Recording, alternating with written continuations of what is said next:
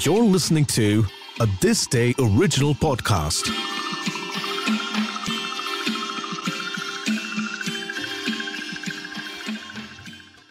Gautam Gambhir, his name as well as personality displays seriousness. Still many a times he has brought a smile on the faces of millions of Indians. This is the journey of the glorious innings of his life in which many new pages are yet to be added. In the final match of 2011 World Cup, when Virender Sehwag got out on 0 and Sachin Tendulkar scored only 18 runs, everyone was in distraught. How to complete the target of 274 runs given by Sri Lanka? Until recently, achieving a target that is normally a child's play for the Indian team suddenly started to seem very big. After Sehwag's dismissal, Gautam Gambhir came to the field for India and Virat Kohli came to play after Sachin's dismissal. However, Virat also could only score 35 runs. But then Gautam Gambhir and MS Dhoni emerged as the heroes of this match. Gambhir scored an invaluable 97 for India against bowlers who had revered players gone downhill. Born on 14th October 1981, Gautam, fondly called by his maternal grandmother as Gauti, had saved the Indian team's sinking boat on the cricket field many times. Although Gautam had an interest in sports since childhood, the 90s were the most prominent for him in his path to becoming a sportsperson. When he went to live with his maternal uncle in his house, his maternal uncle, Pawan Gulati, had contributed a lot in making Gambhir from a lover of cricket to a player of cricket. Everyone knows that Gambhir cannot tolerate defeat. The biggest example of this is the 2007 World Cup.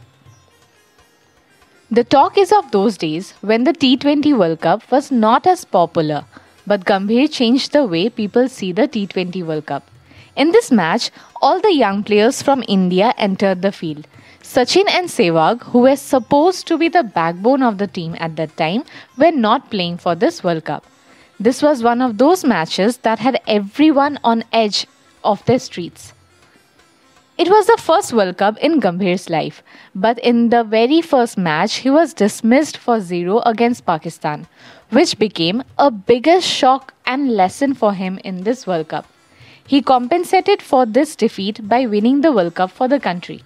Pakistan's bowlers were in the form in the final match, but despite that, Gambhir scored 75 runs.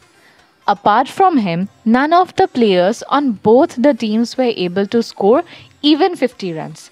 Despite this excellent innings, India could only give a target of 157 runs, but the bowlers of the country dismissed the entire team of Pakistan in 19.3 overs.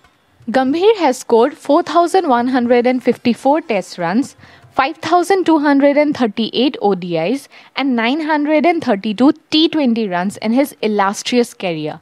Under his captaincy, Kolkata Knight Riders have won IPL twice, which is a huge achievement. The year 2018 was one of the toughest times of his life as he retired from cricket this year. It was a very big decision. About this decision, he said, "The toughest decisions are taken with a heavy heart, and with a heavy heart, I have decided to make the announcement that I have feared all my life." After cricket, Gambhir played the next innings in politics and won. After joining the BJP, he became an MP from East Delhi. His inning as a cricketer might be over, but his inning as a politician is still going on. Gautam, once India's top batsman, is known for his serious nature and also his candid language. Everyone knows Gautam Gambhir as a sportsperson and politician, but very few people know about his social work. He started Jan Rasoi, which feeds over 2,000 people on a daily basis. He also has an organization named Pankh, known for improving the lives of children of martyrs. He takes responsibility not only for their physical health but also their mental health. In 2020, with his maternal grandmother's birthday, He took responsibility of 25 girls whose mothers work as sex workers on the GTB road in Delhi. From the way he made the whole country proud and brought back home accolades, to the way he helps those in need, no matter how much praise and appreciate him, it will never be sufficient. This is Gautam Gambhir, his name so solemn, his legacy so celebrated.